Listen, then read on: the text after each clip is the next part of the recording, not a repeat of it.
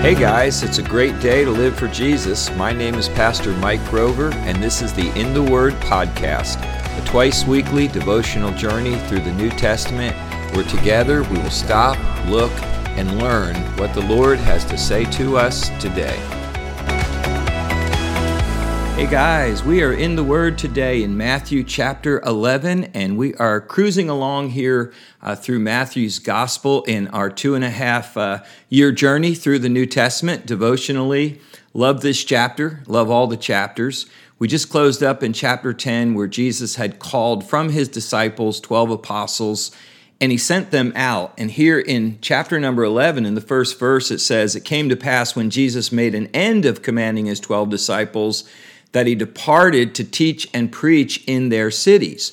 He begins this discussion about John the Baptist in verse number 7 and how important John was. It says in verse 7, "As they departed, Jesus began to say unto the multitude about John," or concerning John. And Jesus just lays out this really teaching on the importance of John the Baptist, and how John the Baptist was a fulfillment of prophecies in the Old Testament, and how he was sent by God to prepare the way of the Lord, to really prepare the nation of Israel to receive the Messiah when he would come, Jesus.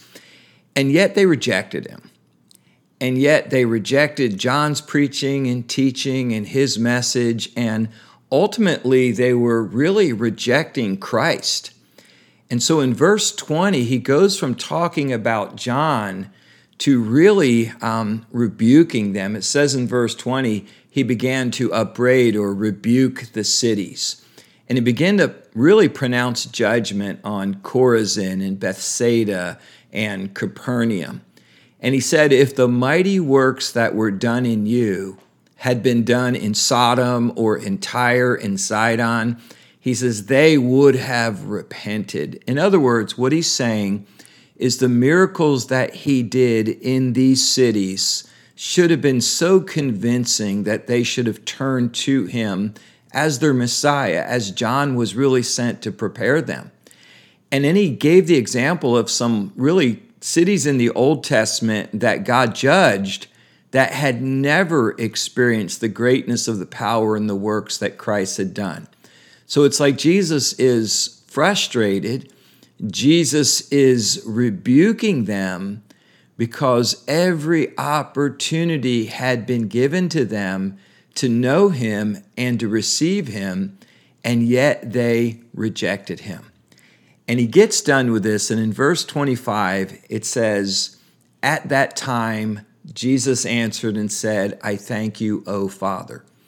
So at the time of this rebuke, at the time of this frustration, at the time of this pronouncement of judgment, Jesus turns his thoughts away from them and he turns it to his Father in this very short, intimate prayer. It reminds me a lot of Jesus' prayer over in John chapter 17, although that prayer was much longer and much more detailed. But in verse 25, it says, "At that time Jesus answered and said, I thank you, O Father, Lord of heaven and earth, because you have hid these things from the wise and prudent, and you have revealed them to babes. Even so, Father, for so it seemed good in your sight." So Jesus says, those who should have known me, those who should have received me, have not received me, but the babes, the simple, those who are probably the uneducated and, the unpopular, the babes, the humble, he says, are the ones that received me. So, there's many people trying to think about it, educated enough to hear from God. But God's chosen to reserve his deepest revelation, not for the most educated, not for the wise, but for the most humble, for the babes. Now, an educated person can obviously be a babe. An educated person can be humble. Many examples of this in the Bible. You have Paul, who was educated at the feet of Gamaliel, the renowned rabbi of his day. You have Moses, who was learned and schooled in all the wisdom of the Egyptians. You have Abraham, who came out of Ur of the Chaldees, probably the most modern civilization of that day. And then you had Luke, the beloved physician, who gave us a detailed account of the life of Christ in the Gospels. He was obviously an educated man. So you have these educated men, Paul, Moses, Abraham, Luke, but they were still babes. They still were humbled in their approach to God. See, it's the humility of the heart that hears from God, not the fullness of the mind alone.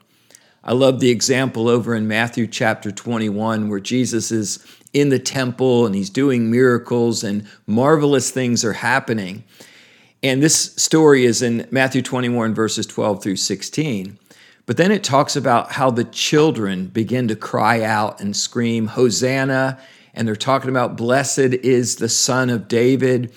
And the leaders there, the religious leaders, the Pharisees, are really offended at these children's outbursts in the temple. And in verse 16, they said to Jesus, basically, do you hear what they're saying? And Jesus said to them, yes, have you never read?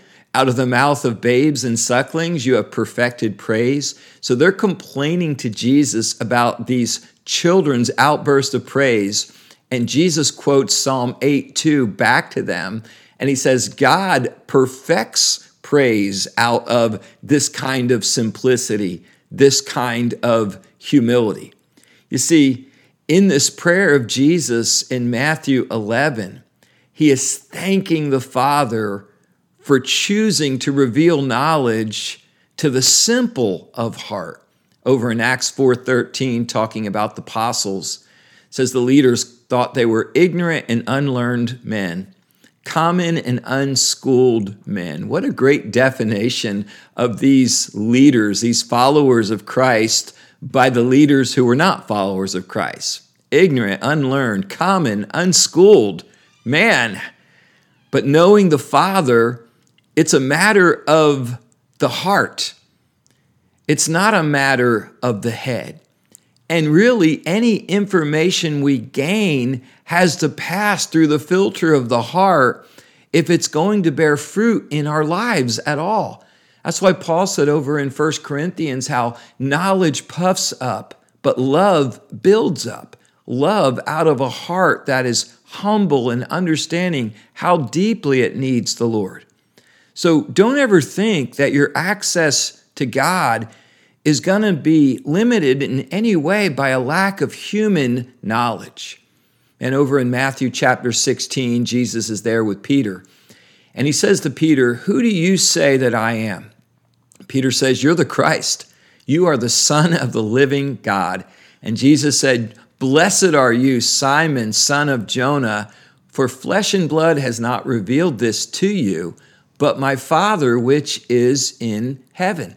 There's the acknowledgement that Peter's understanding of Jesus, the truth that he is the Messiah, man, it didn't come from a bunch of human wisdom and reasoning.